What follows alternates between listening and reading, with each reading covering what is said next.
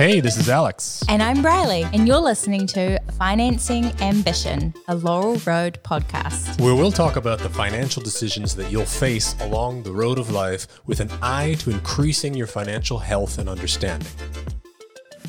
So today's episode centers around American higher education, paying for that education, the cultural and generational differences that influence our experiences, and we'll have the chance to speak with a baby boomer himself.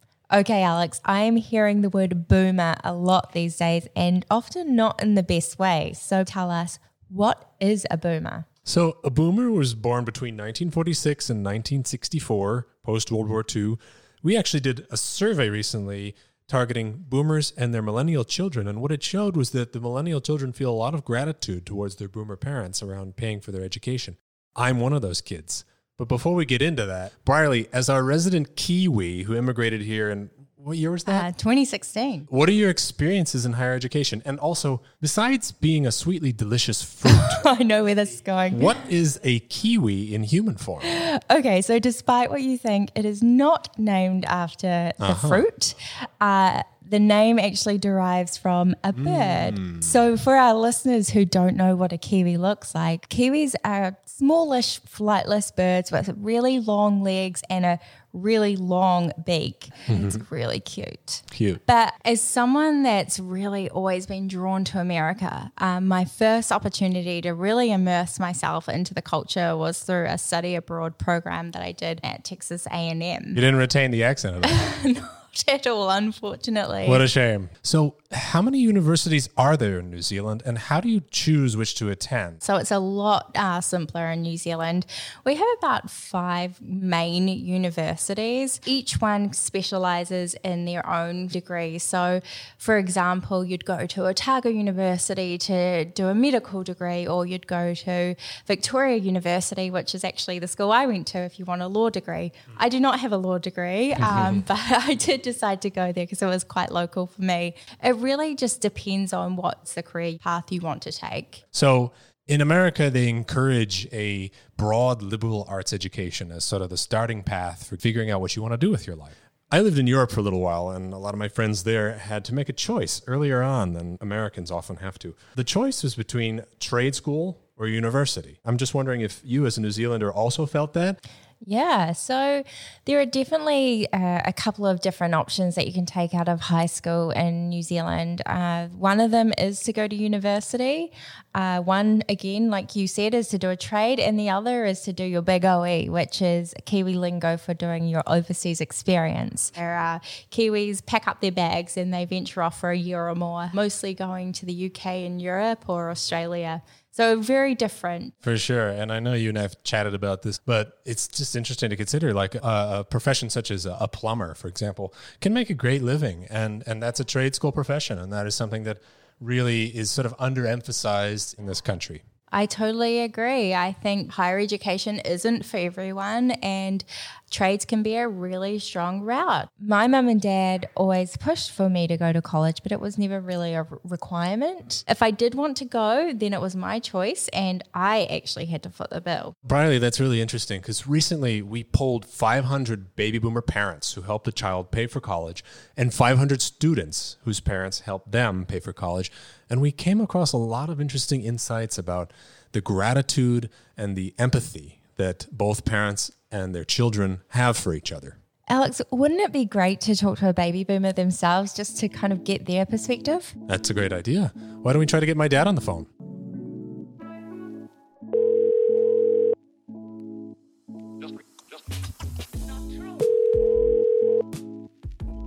Yeah, I'm here. Hi. Hi, Dad. Welcome to the podcast. We're speaking with William B. Lawrence III. He's a senior vice president at a major financial services institution in Boston, Massachusetts.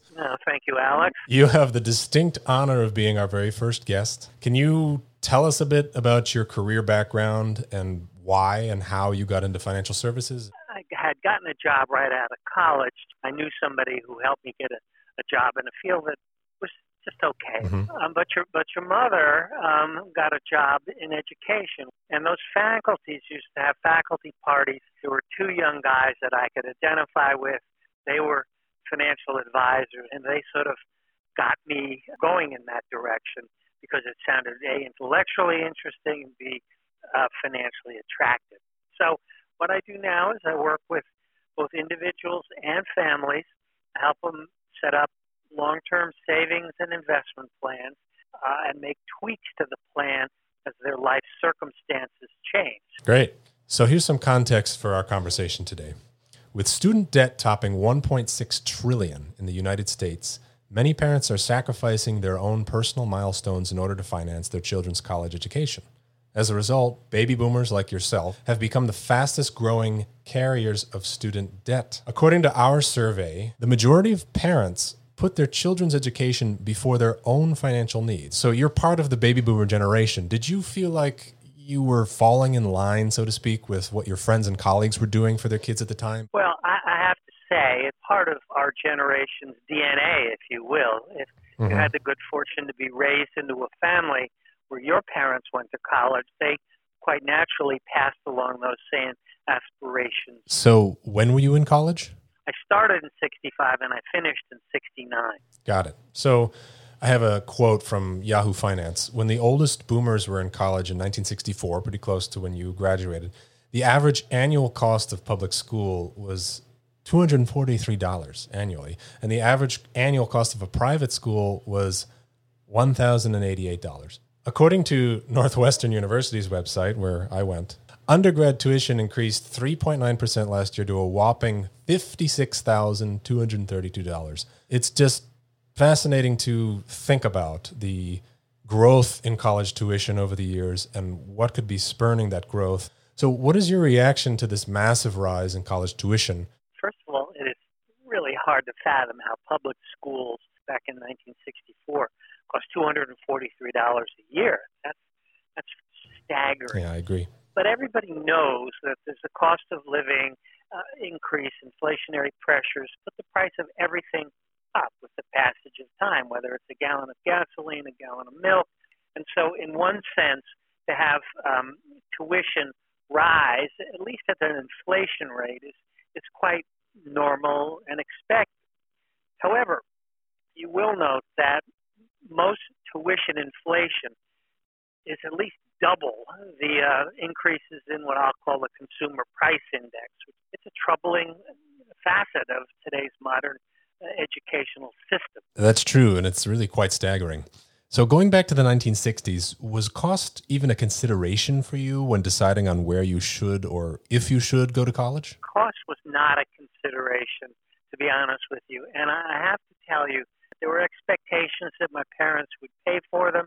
My parents stepped up. There was a little dinner time around the table discussion about how they were going to meet those bills. I will say that my parents were not going to pay any of my personal expenses. That's the way it played out, for which I was very grateful. I'm sure you were, as I have been as well. There is, I think, a real appreciation for the sacrifices of the boomer generation on our behalf. From your perspective, was it more a practical decision to pay for my education or an emotional one? Well, of course, you love your children, but it was practical in the sense that there was an overlay of conviction that a good education would lead you to a higher quality of life. And the higher quality of life wasn't strictly economic, but it just meant that you'd be much better with the benefit of that extra 4 or 6 years, not just of education, but of the chance to personally mature and grow up. Yeah, sure. Makes sense. So if you had to do it all over again, given the costs of education today, would you? Even if it meant taking out debt on my behalf? I would absolutely do it again. But the thing to keep in mind is that in my generation, we were married the first year out of college. And then we had 2 professional salaries coming in 71. That was about $8,000 a year. But the cost of living was a lot lower. And then we had 11 years till we had children. We were dinks. Double income, no kids. Dinks. I don't believe we're too familiar with that one as millennials, but I like it. So it was a matter of saving enough to be able to put you and your sister through college. That's interesting to hear. And the $8,000 annual salary sort of puts it all into context. And it certainly is interesting to consider how my generation's delaying milestones such as marriage might have an impact on our finances versus boomers who tended to marry earlier.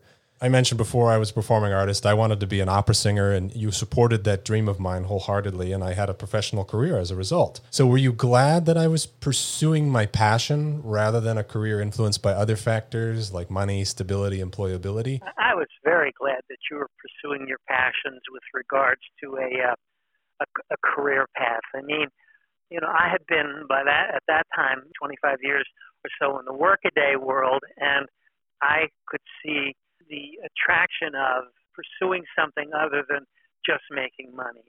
So I was very glad to support that. It took courage, belief in yourself, self-confidence. Those things are worthwhile pursuing in my judgment. And remember, we had two professional salaries coming in, so we as parents were able to afford helping you pursue your passion. I certainly felt that. So while both parents and students agree that young people should prioritize passions over earning potential, when they weighed the cost versus quality of education, students ranked cost to be the top consideration when selecting a college, which was surprising to me. Parents' considerations are more in line with their priorities. They ranked the quality of the degree program as the most important consideration. That was 41%. Do you agree?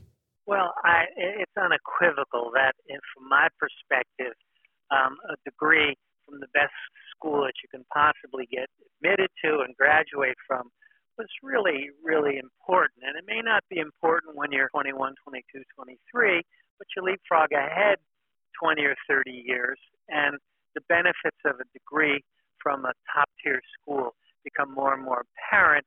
And I suppose I could say, now that you're X number of years out, do you feel the same? It certainly opened a lot of doors for me. I mean, That goes back to the fact that we chose the school based on quality versus cost. And obviously, I think that was the right decision because it has, in fact, paid off. I agree. Now, we recognize that it simply is not a reality for many Americans who don't have the support I was fortunate enough to have to choose whichever school they wish to go to without considering cost. There is a lot of criticism of higher education's profit models, rising costs, that is very justified. However, it's equally important to remind ourselves that higher education can still offer a lot, and we hope there's a way to make it more accessible for more Americans, really as it ought to be. Now, here's the statistic you like. 60% of students would pay their parents back immediately if they won the lottery instead of first buying themselves a house. All right. To be honest, I would be one of those people and say if I won the lottery, what color BMW would you like? And can it be a sports car this time rather than those boring old hatchbacks you always commit to? Well, I think your mother would like a lake house. So let's put cars out to pasture and let's get her a lake house. That sounds like a great alternative. That benefits me as well. So it's on. You got it. In all seriousness, though, I'm very grateful for all the experiences I was afforded by yours and Mom's generosity. And we are, as a generation, I think, as this survey has expressed, very grateful for the help the boomer generation has given us. Now, I've also had the good fortune of you helping me learn about the stock market. So before we say goodbye, since you're an expert in this, I'd love to get your top 2 or 3 pieces of advice for my generation when it comes to managing our money, because we're not so great at that. Okay. The first thing that I would say is you really need to start early so that you get the benefit of compounding over long periods of time. I think it was Albert Einstein who said compound interest was the 8th wonder of the world. Through life, there's always these competing expenditures that come along that provide much more immediate gratification. Well, you got to get over that mindset, and you got to start early by having a good financial services firm / mutual fund, set it up, get it going on autopilot, and then you'll wake up in 15 or 20 years, and you'll have a meaningful sum of money. As a second point, I will simply point out that over every 10-year period in history, at least 80% of the time, you made money by investing in common stocks. And if you think about those long term and don't get so hung up on, well, is the Dow up 100? Is it down 100? And as a backdrop, just know the longer the time you stretch out this investment period, the higher the probability is that you'll make money and have a nice outcome. So thanks for being with us, Dad. We've learned much from your generation and really sincerely appreciate the advice. So thanks again. Okay, and thank you very much for having me. I've enjoyed myself today. So, Briley, what are your thoughts about this? What's your reaction, particularly as an immigrant, to my father's perspectives as an American baby boomer? Anything surprising, not surprising? Yeah. So my first reaction is I'm just reminded that there are so many people that aren't able to pursue their higher education dreams due to the cost. I mean, could you imagine how many people would be in college right now if the cost of tuition was $254? I know. So you had to pay yourself. Was that something that worried you when you were younger? Did you think, how am I going to be able to afford this? Or was it something that just seemed affordable because of the reasonable tuition? So the difference is that our college fees are standardized. So our schooling was about $8,000 to attend per year. And on top of that, our student loans were interest-free. Wow. So I was able to take out these student loans knowing that, yes, I would be paying them back, but I'm not going to be paying back more than what I originally owed. So that's interesting because in today's dollars, tuition in 1973 for a private American university was $9,876 per year. Pretty close to the annual tuition in New Zealand today. I would say also I really appreciate the emphasis that your parents put on your education and the support that they gave you to follow your aspirations. Yours wasn't so conventional in wanting to be an opera singer. No. So one question is, will we get you to sing on the podcast? Why, of course. No, that's what I'm talking about. It's been a while, but I'll do what I can. Now, if that doesn't make you subscribe, then I just don't know what will. Maybe some Kiwis. So, Briley, I also thought the investment advice was terrific stuff. We live in such a instant gratification day and age. So I think it was really important to be reminded of how important it is to not purchase everything that comes our way and to not give into every subscription or service, because that long haul is really where we see the benefits. Yes, I need your dad on speed dial. I'll set that up for you. So, Briley, thanks for being here today. Thank you. And I think we had a really robust conversation around the state of American education. And we hope you'll join us for the next episode on the gig economy and making a side hustle work for you. Thank you so much for joining us. We hope you enjoyed it. And if you did, please hit subscribe. To learn more about what we've spoken about today, visit laurelroad.com/podcast. We'd also love to hear your thoughts and feedback for future episodes. Please email us at podcast@laurelroad.com. Let's get the legal out of the way. Laurel Road is a brand of KeyBank NA, member FDIC and equal housing lender, NMLS number 399797. Any opinions, findings, and conclusions expressed on this podcast are those of the participants and do not necessarily reflect the views of KeyBank. In providing this information, KeyBank is not acting as your agent or is offering any tax, financial, accounting, or legal advice.